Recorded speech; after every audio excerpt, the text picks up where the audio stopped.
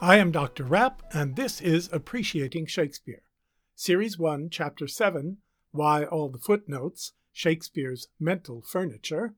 Session 5, Decorum, Realism in Morality Plays, and Foreground is Background. Imagine a Superman or a Spider-Man or Batman movie in which the hero dies after the intermission and there's no sequel. Imagine an automobile commercial on TV that showed the advertised car dusty in normal city traffic instead of squeaky clean on the open highways of Utah. Imagine a TV show featuring a soccer mom without an SUV, or a construction worker having quiche for lunch, or a corporate executive who values virtue more than the bottom line.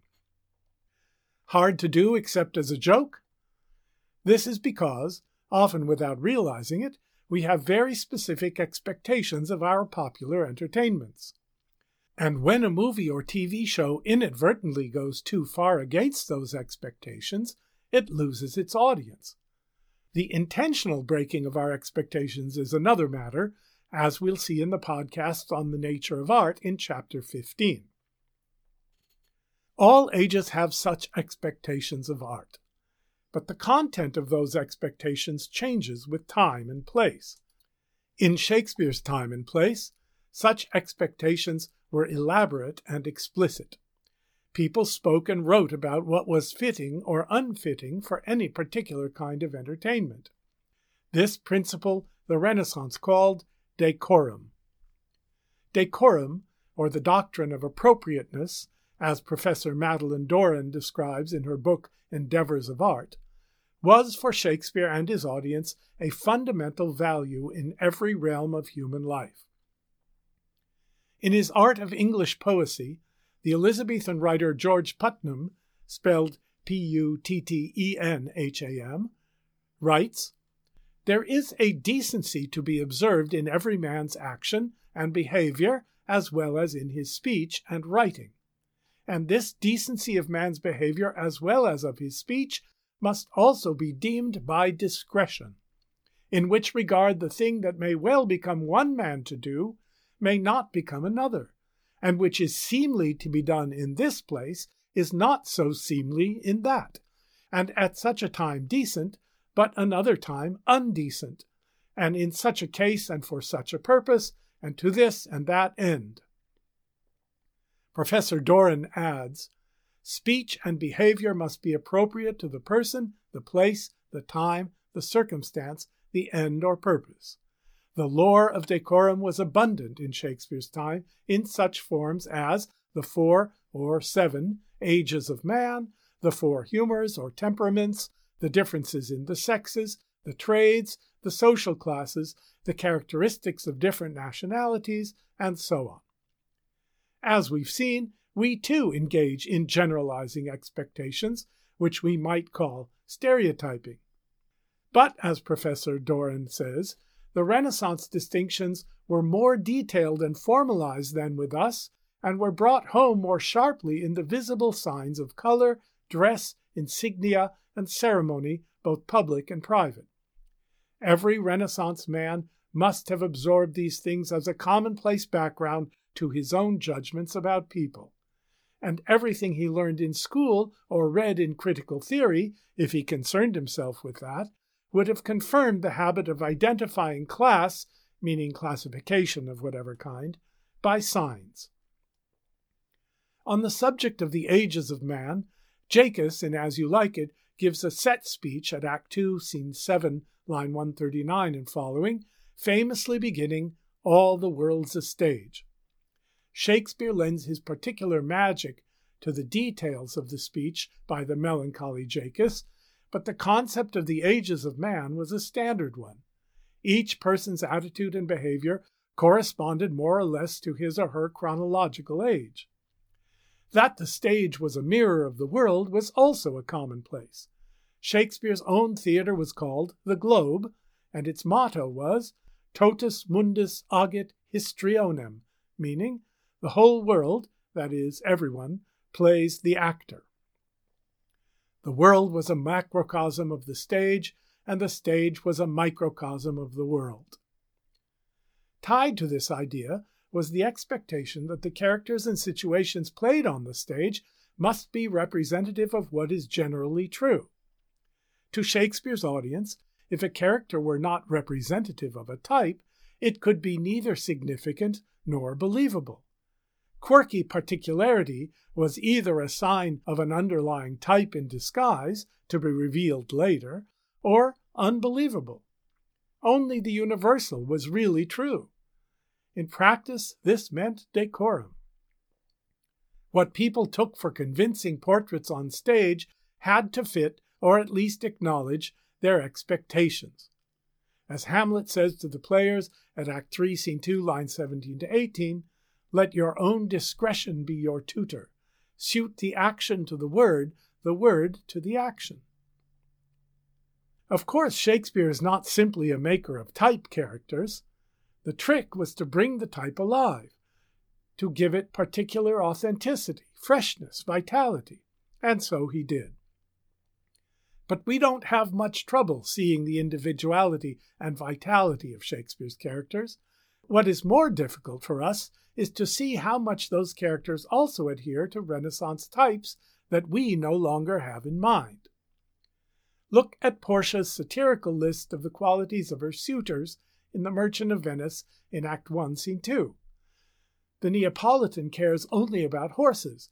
The County Palatine is melancholic. The Frenchman is all changeable surface and no substance. The Scotsman is choleric. The German is a drunk. Among the others, Portia makes fun of an Englishman at lines 69 to 76, challenging the audience to laugh at themselves. "He hath neither Latin, French, nor Italian. He is a proper man's picture, but alas, who can converse with a dumb show? How oddly he is suited! I think he bought his doublet in Italy, his round hose in France, his bonnet in Germany, and his behavior everywhere." This would not be so funny if it didn't fit what the audience knew to be true of the typical Englishman abroad. When Hamlet at Act 1, Scene 2, line 146 says, "Frailty, thy name is woman," he is not being guilty of misogyny. Rather, he always thought his mother was of the virtuous woman type, the kind of woman who will die rather than compromise her own chastity or any other virtue. Examples of that type include Isabel in Measure for Measure, Helena in All's Well That Ends Well, Cordelia in King Lear, and most of the heroines of the late romances, strong, faithful, determined women whose commitment to virtuous love no male argument can derail.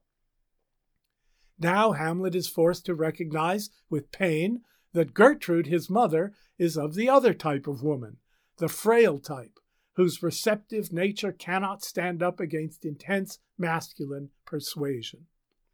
Other members of that category are Hamlet's beloved Ophelia, who is not unchaste, but who succumbs to the arguments of her brother and the commands of her father in turning away from Hamlet, Cressida in Troilus and Cressida, and Lady Anne in Richard III.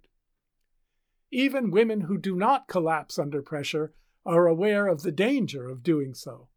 In Twelfth Night, Act 2, Scene 2, lines 29 to 32, Viola observes, "How easy is it for the proper false in women's waxen hearts to set their forms. Alas, our frailty is the cause, not we, for such as we are made of, such we be."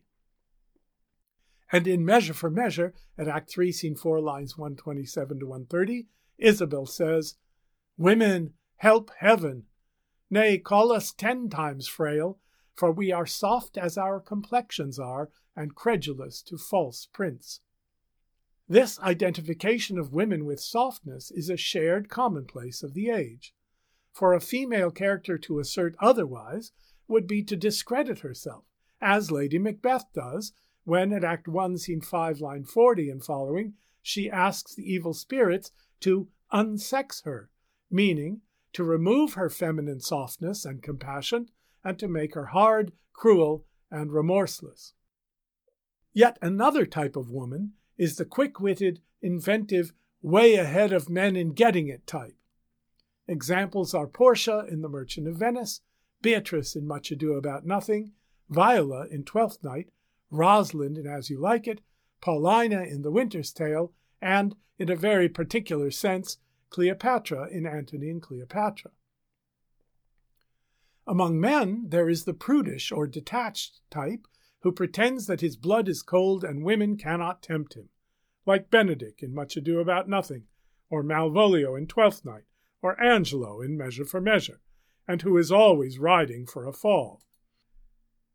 There is the calculating villain, Richard III, Shylock in The Merchant of Venice, Don John in Much Ado About Nothing, Iago in Othello, Edmund in King Lear, Antonio in The Tempest. There is the servile courtly fop, Osric in Hamlet, Oswald in King Lear.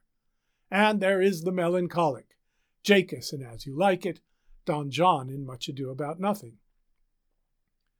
When Hamlet hears that a troupe of actors has arrived in Elsinore, he says, at Act 2, Scene 2, lines 320 to 335, that he will welcome them as follows.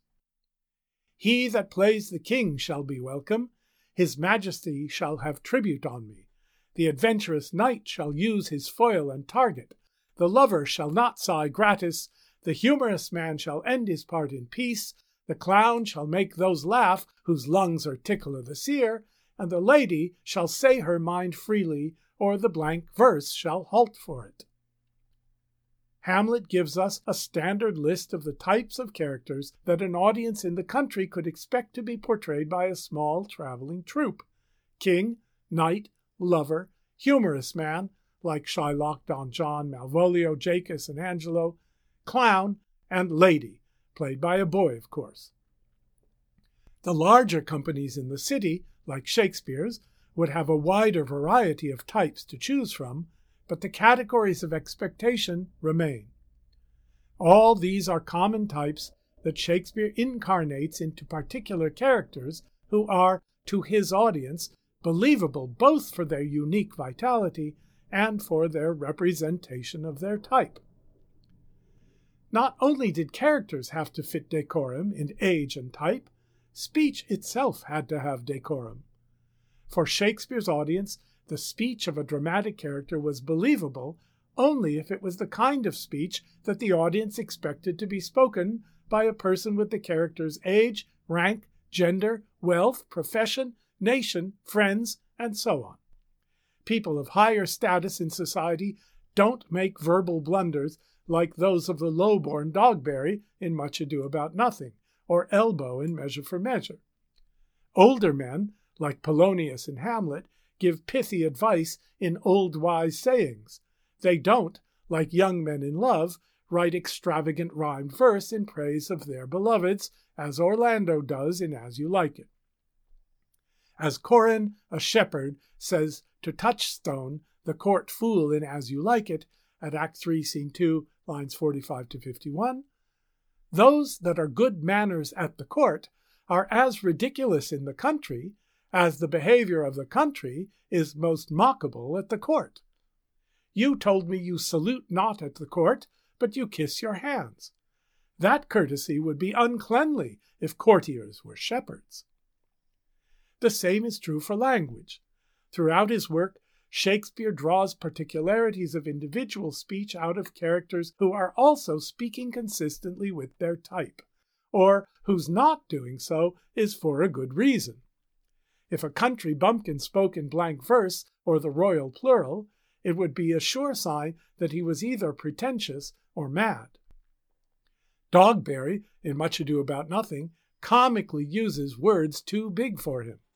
And in Act 2, Scene 4 of Henry IV, Part 1, when Prince Hal wants to disguise his nobility in the cloak of a commoner, he makes an effort to learn from the tavern waiters that they call drinking deep dyeing scarlet, and strives to become so good a proficient that I can drink with any tinker in his own language during my life. He then makes a wonderful joke that again depends on reversing decorum. He says to Poins, "Thou hast lost much honor that thou wert not with me in this action," using the words honor and action, meaning military exploit, usually applied to the nobility, ironically about his winning the approval of the commoners by drinking with them. Compare this with his real mission, which is to win the loyalty of the nobility, and you see how Shakespeare can use decorum and its reversal to help convey his meaning. The main thing for us to realize is this. For Shakespeare and his audience, decorum in characters and language was not a form of confinement, but a path toward truth.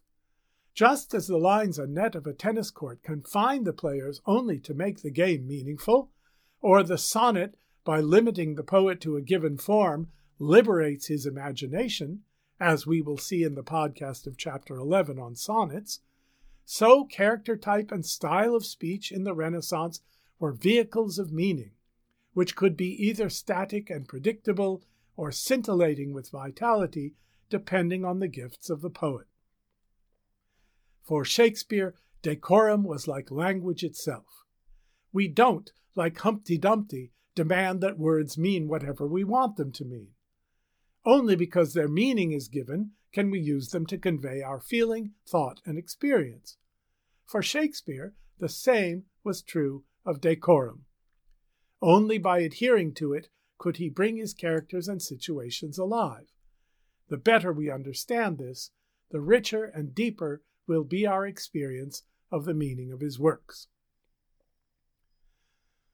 Now let's look at one of the ways in which Shakespeare crosses what we think of as a hard line. We tend to think of a play as being either of the realistic kind or of the morality play kind, that is, either specific and particular, a slice of life, or general and moralizing, in a way that applies to all. But when we apply this either-or to Shakespeare, we are bound to be missing something. For example, is Hamlet a realistic drama about a particular man with specific characteristics, one we might know if we lived in the Renaissance? Or is it a morality play generally applicable to all men? The answer is, it is both. We looked at the principle at work here under the topic of universal realism in the third session of chapter 1.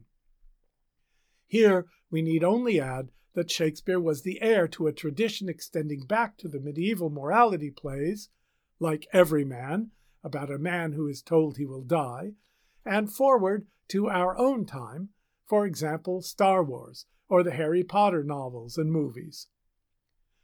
A morality play is a play that embodies a moral lesson or insight applicable to everyone. In the early years of the tradition, the names signified the abstract idea being represented. Hence, every man is greeted by Death, who tells him he has to go on a journey to God to be judged. Every man wants moral support from people like kin and cousin and friendship and good, meaning worldly goods, and beauty and strength. They all refuse to go with him. Knowledge, meaning of Christian doctrine, goes most of the way with him, but at the last, only the character named Good Deeds accompanies him to death and judgment. The characters are named by the abstractions they represent. In our time, the demands of realism require that we name our hero not Hero, but Luke Skywalker or Harry Potter. Luke doesn't know his father. Harry wears glasses. They have to be utterly specific and realistic in order for us to believe in them while we read the book or watch the movie, and yet the stories are morality tales, trying to be as universally significant as possible. Shakespeare lived in an age and was master of an art that allowed him to make his plays at one and the same time, in the same words, characters, settings, and plots, both specific, realistic, believable, and universally significant. To quote my annotated Hamlet, that play is about a man who, like every man, is given a paradoxical assignment, to do the right thing in response to a complex situation not of his own making. Hamlet is unique. There is no one in the world or in fiction who is like him. Yet, at the same time, Hamlet is every man. It helps to know that in Twelfth Night, Malvolio's name means bad will. In The Tempest, the name of Prospero is a Latin synonym for the Greek word Faustus, so that Shakespeare's Good Magician is an intentional answer and opposite to Marlowe's Dr. Faustus, as was first pointed out to me by the Jungian analyst James Kirsch. In Henry VI, Part 3, Shakespeare has the following stage direction. Enter a son that hath killed his father at one door, and a father that hath killed his son at another door. Both characters speak personally and eloquently. At the same time, both inescapably and intentionally represent the terrible effects of civil war. As a way of summing up this chapter, let's ask the question, how are we to keep all of this background in our minds as we read or watch a play by Shakespeare? The answer is, we don't need to.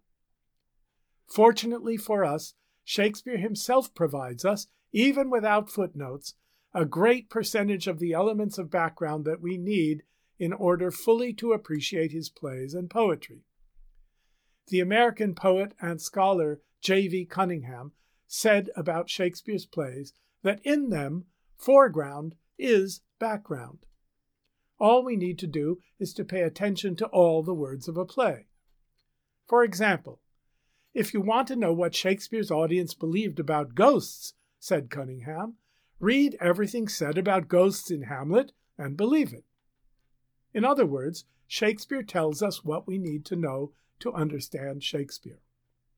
That is because Renaissance writers, like their medieval forebears, enjoyed putting into words everything that mattered to them. They tirelessly found meaning in saying again and again what they knew and believed, and what their readers and audiences knew and believed and wanted to be reminded of. Living in a time before newspapers, radio, TV, movies, computers, and smartphones, in a time when printing was a young technology and there were no public libraries, people felt very strongly that words of knowledge and traditional wisdom were both powerful and valuable.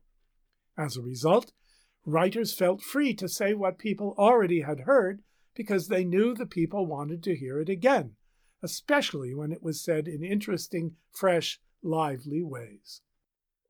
That knowledge provided a context of meaning so audiences and readers knew where they were. Let's take Cunningham's example of the ghost in Hamlet. What can we know of the beliefs of Shakespeare's audience about ghosts based on what is said about the ghost in the play? If we pay attention to Act 1, Scenes 1, 2, 4, and 5, Act 2, Scene 2, and Act 3, Scene 4, we will learn the following. Ghosts appear at or after midnight. They may or may not be merely a fantasy of the mind.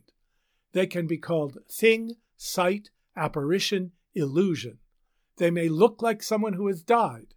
Their appearance may fill even rational men like Horatio with fear and wonder, causing them to tremble and look pale.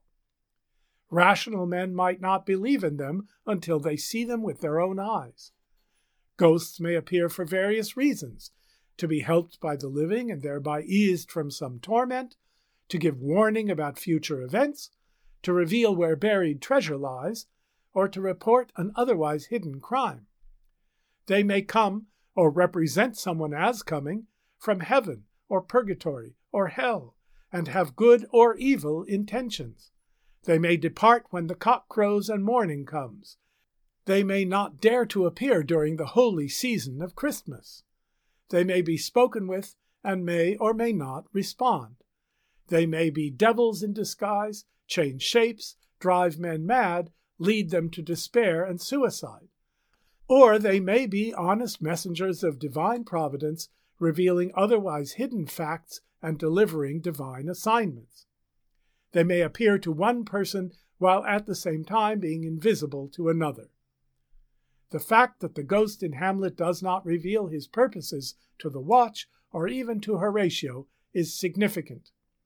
His message is meant for Hamlet only, and we, like the guards, are meant to be wondering what is going on. But when the ghost at last speaks to Hamlet, then we know, when his words later prove to be true, exactly why he has appeared. That is, to call the prince to right thought and right action, and we know it because he tells us. His challenge to Hamlet is complex. How can Hamlet enact revenge without tainting his mind? But that is precisely the human problem Shakespeare means to dramatize in the play. If we pay careful attention when reading Shakespeare, we will see that he gives us everything we need to know about the characters and situations in his plays, whether foreground or background, and we will consequently respond accordingly. It is when we ignore large chunks of what the characters are saying that we become confused and begin asking irrelevant questions that the play was not crafted to answer, and are tempted to supply answers that distract us from the essential meanings of the play. Meanings that, for all the differences between Shakespeare's worldview and ours, we may find both moving and profoundly valuable. I am Dr. Rapp, and this is Appreciating Shakespeare.